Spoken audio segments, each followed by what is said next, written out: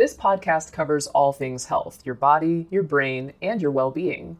Each week, we'll be joined by doctors, as well as the occasional guest, to talk about the health topics that mean the most to you.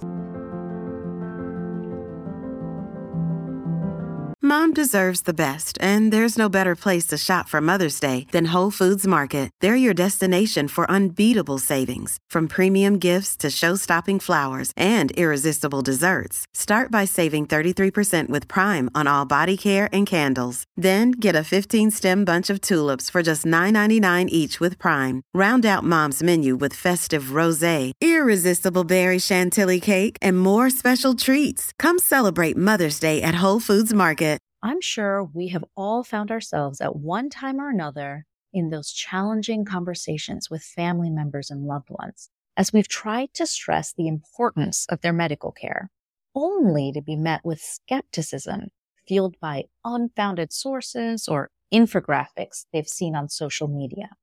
Since the start of the COVID-19 pandemic, many of us have had to become an expert on explaining evidence-based truths about matters like viral loads, how masks prevent transmission, and of course, whether or not the COVID-19 vaccine is helpful or harmful to our health. In an age of unprecedented access to information, sifting through verifiable scientific facts and baseless claims can be incredibly challenging, but it's vital for safeguarding public health and ensuring the well-being of our families and our communities. Today, we're digging into what happens when vaccine hesitancy or medical misinformation drastically shifts into anti-science. How did we get here, and what can we do to protect our families and invest in community health? Here to talk to us about vaccine skepticism, medical misinformation, and anti-science aggression is Dr. Peter Hotez. Dr. Hotez is an American scientist, pediatrician, and advocate in the fields of global health, vaccinology, and neglected tropical disease control. He's also the author of The Deadly Rise of Anti-Science, A Scientist's Warning. Welcome to the WebMD Health Discovered podcast. Oh, thrilled to be here, Dr. Pathak. Thanks so much.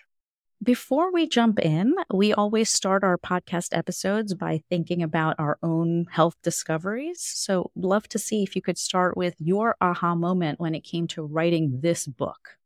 This book reflects an evolution. So I'm a vaccine scientist by design. I did my MD and PhD in New York 40 years ago, and I was at Cornell and Rockefeller, where the motto of the university is science for the benefit of humanity. And I thought that becoming a vaccine scientist and making vaccines was the highest expression of science for humanitarian purposes. And I still believe that.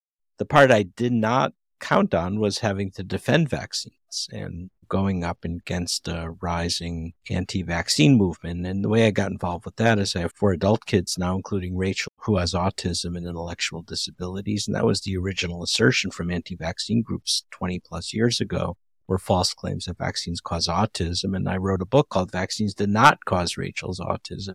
Wound up making me public enemy number 1 or 2 with anti-vaccine groups, but it also gave me a front row seat to what this anti-vaccine movement is all about. Can you tell us a little about what inspired your new book? So the new book, called The Deadly Rise of Anti-Science, looks at how the anti-vaccine ecosystem now has a political dimension, first and foremost. And it's not an academic discussion, but the fact that it caused 200,000 Americans to needlessly lose their lives because they refused a COVID vaccine during the Delta and BA1 Omicron waves, and vaccines were more than 90% protective. And that's why we have to talk about it, even though as physicians or physician scientists, we don't like talking about politics and Republicans and Democrats, liberals or conservatives, or red states and blue states.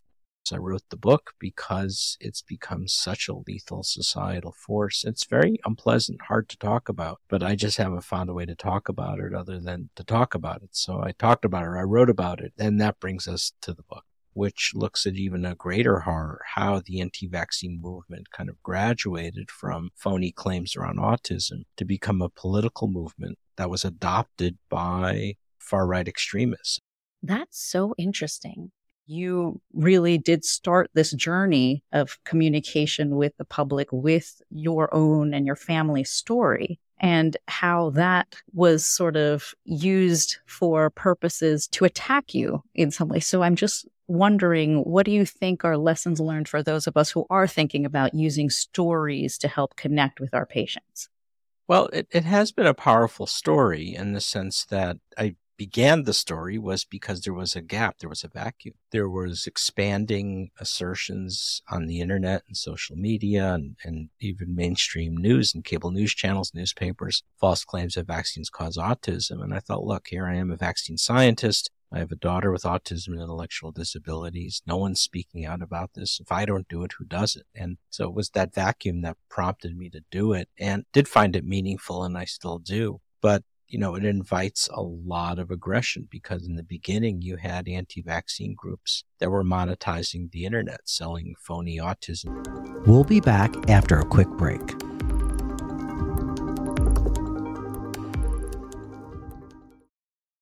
Here is a quick word from our sponsor. We take this few seconds off to inform you, our valued loyal listener, about the best health and fitness podcast shows from the Nespod Studios. Join us as we give you the best of the best health and wellness updates you can rely on for the treatment of chronic health problems. Classic functional medicine back to basics health tips and special updates from the best doctors in the United States of America. Check out this health and wellness podcast shows. Explore Health Talk Weekly, Healthy Lifestyle Matters, Excellent Health Digest, Healthy and Free Daily, and last but not least, Weekly Health and Fitness Corner. Also, check out Nasty Boy CC, the truest story never told fiction podcast, for that real life on the go experience with the 27-year-old golden boy, who made our guest invite #1 list. He tells us about his story as it happens in real time and in real life. It's Nasty Boy CC, the truest story never told. Go get a load of that happiness, because happiness is healthy as we know it. Join us every week as we continue to provide you the best of health and fitness wellness updates from around the globe. Enjoy the show.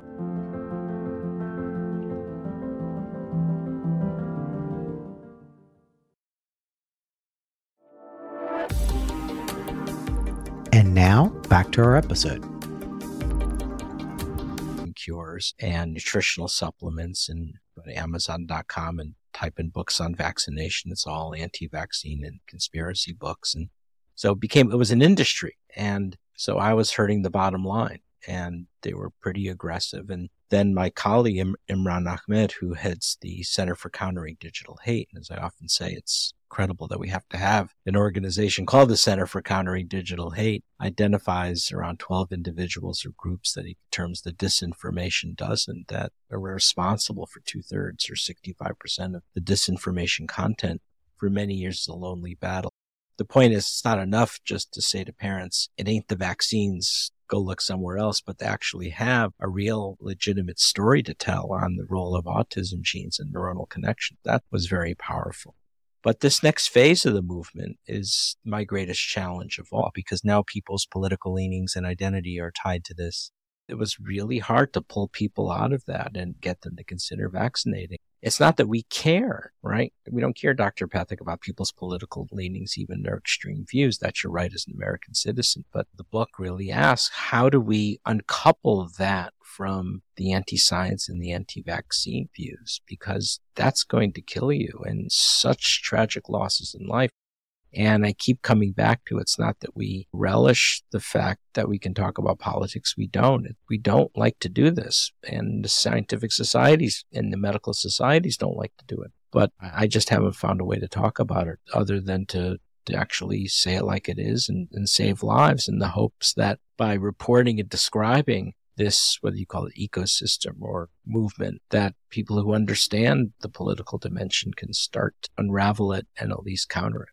People are always pointing to a scientist or a medical expert or scientific research to justify their point of view. So I don't even know that they recognize that they are fitting the bill for being part of the anti-science movement. So how do you sort of think about that? Well, that's right. I mean, if you listen to Fox News and they bring on these talking heads that have bona fide medical credentials, and some of them are at serious academic health centers like UCSF or Stanford or Johns Hopkins, even though they don't have specific knowledge about vaccines or infectious diseases, it still sounds pretty credible. Right. And that's what makes it so diabolical in some ways, is they're very clever in a nefarious way, how they use rhetoric and how they bring on experts for this. And then, the other piece to this is, again, communications and rhetoric becomes very important, because it's something like, well, who's this Hotez guy being so dogmatic? We're just asking questions. Isn't that how science is done? And so it weaponizes that health and science communication. And again, in a very clever way. And it changes the narrative. People start blaming the scientists for not communicating properly. And that's what we're seeing now in this next phase as we slowly get on the other side of COVID. Not that we're there yet, but you're seeing this revisionist history, maybe in part because I wrote the book and pointed out the loss of life. They're saying, no, it was the vaccines that killed, just total nonsense. Or they're saying, it was the scientist who created the COVID virus in the first place, equally nonsense. It's all revisionist history. Interesting. Where is it part of their identity? What is the point of confusion? What is it that we can do as health professionals or scientists to really tease apart the individual motivation? So who is the right messenger, I guess, is the point I'm trying to make, to help people understand. I wrote a couple of articles, as did many others, debunking the major reasons why people said they weren't going to get a COVID vaccine. Everything from the seemingly plausible, they said it was rushed. How could it be legit? Which you could debunk, because a lot of that was due to press releases from the companies, which tended to spectacularize their results and ignored the fact that it was 20 years of R&D that went into identifying the spike proteins and target for the virus in the mRNA. We were making coronavirus vaccines 12 years ago, and the mRNA discovery that was awarded the Nobel Prize was 15, 20 years of work. And so you could debunk that, and you could debunk that mRNA vaccines are, the claim was it's genetically modifying people. And you could go down the list and basically debunk them one by one by one. But at the end of that exercise, people still weren't getting vaccinated, because although they said that was the reason, the fact was they were listening to the contrarians, or they were listening to their elected officials who had a political agenda, and they tied their identity to that. And that became the hardest of all to separate, but it was very frustrating. I always sort of say this, is that my job, I feel, as a primary care doc in the clinic is to go upstream of the conflict. So to try to get to a point where we can both agree that we both want to see you protected and healthy. So this is the best tool that I have. How can we go through the logic behind why this is going to be helpful and why avoiding it is going to be harmful to your health? And I think that identity plays a huge piece in it. So for me, it was when those barriers did come out, it was really, really trying to ensure that I had the right sort of incentive for that particular patient. And so having that discussion and understanding their motivations, that's when I saw a lot of the barriers come down. But you're right, in terms of when it became an identity issue, it was very difficult to move past that. And unprecedented for its scope and scale. What do you think is working in terms of messaging? Where is it working? Is there a space globally that you can point to, that you can say, because we have a lot of community health workers here, or there's been a lot of trust building work that's been done in certain communities, that's where these messages are working or turning the tide? I think that did help with some groups. I think with BIPOC communities, people of color. I did a lot of podcasts and Zoom calls with some of the Black churches across the southern states and talked to a number of members of the clergy, and that kind of outreach and especially involvement with the pastors did make a difference. So in the beginning of the pandemic, when you looked at the two most resistant groups to vaccines, those who identified themselves by party affiliation as Republicans from conservative states, the highest rate of vaccine hesitancy, and then the African-American population. The vaccine hesitancy of the African-American population actually went down quite a bit. And I would ask a number of the pastors at his churches, why do you think that's happening? And they would say, well, part of it's docs like you speaking out, but then they offer, it was the involvement of the clergy. And I think that's a story that still needs to be better told. But it does show you that there is hope, that you can persuade people to accept science, accept vaccines in some circumstances. But the other groups just stayed up there. And now you're seeing doubling down and trying to revise history, blame the scientists, blame the vaccines. And so on that basis, I don't see this kind of self-correction or autocorrection. In the past, when parents weren't vaccinating their kids in their community, you'd see an epidemic, an outbreak of pertussis or measles, and parents would hear about kids getting hospitalized in the community from pertussis or measles, and they would run out and vaccinate their kids. There was that self-correction mechanism. I'm not seeing that. In fact, I'm seeing resistance now to other vaccines and maybe spill over to other childhood immunizations. So I think there's been, whatever metaphor you want to use, this kind of permanent tear in the matrix. And I think also, we're too often, again, blaming the scientists, or, you're hearing from some of the professional risk communicators, well, we didn't communicate effectively and this kind of stuff. And yes, there's maybe some truth to that. So as you're doing this work and speaking with political leaders and community leaders, what are you seeing as the potential shift or impact on us over the next 5 years, 10 years? It's almost funny to ask this question right now, but are you seeing some policymakers coming together to address this from a political angle as well? So far, no. I mean, I don't see this getting better up until the 2024 election. I think what happens after that is anybody's guess. But I do see some ominous trends. I see the U.S. exporting its anti-vaccine movement. You're seeing this in low and middle income countries now even affecting acceptance of the new malaria vaccines, for instance. So I see, the U.S. is good at exporting its movies and its music, exporting this stuff now. So the globalization of the anti-vaccine movement I see is the next big phase.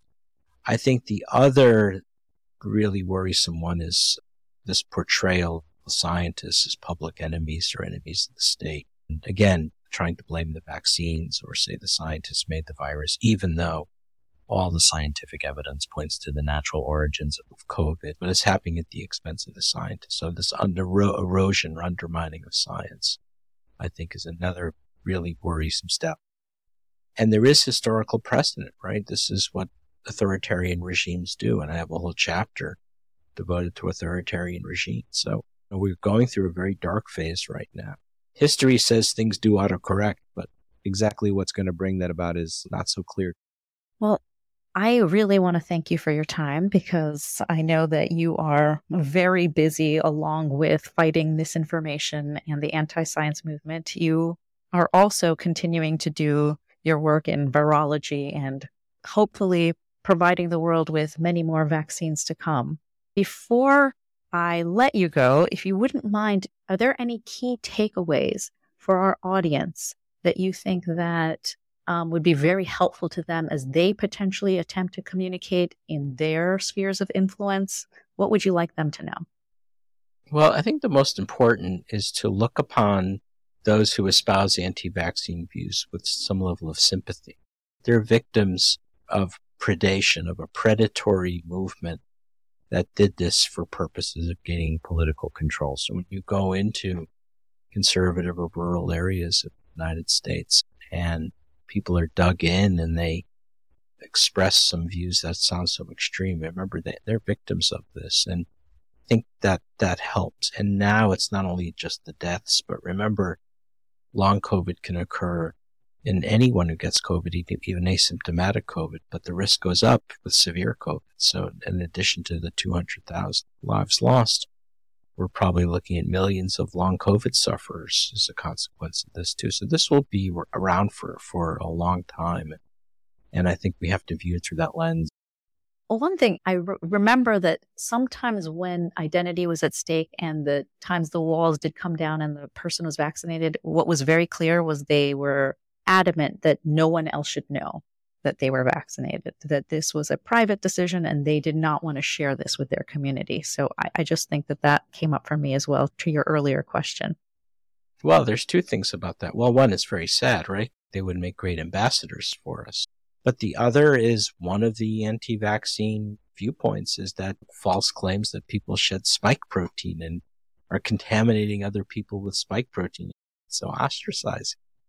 This is the oldest trick in the book, oldest propaganda trick in the book. And unfortunately, it was all too effective.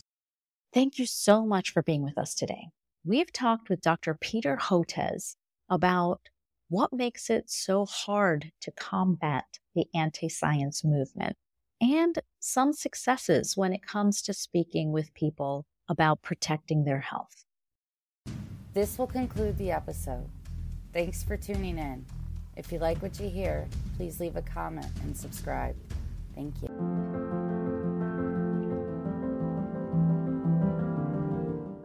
We have a great show today, but first, take a second to make sure you've subscribed to our show wherever you're listening to podcasts. It's the best way to make sure you don't miss any of our episodes. Thanks. Please take a moment to follow, rate, and review this podcast on your favorite podcast listening platform. This will conclude the episode. Thanks for tuning in. If you like what you hear, please leave a comment and subscribe. Thank you.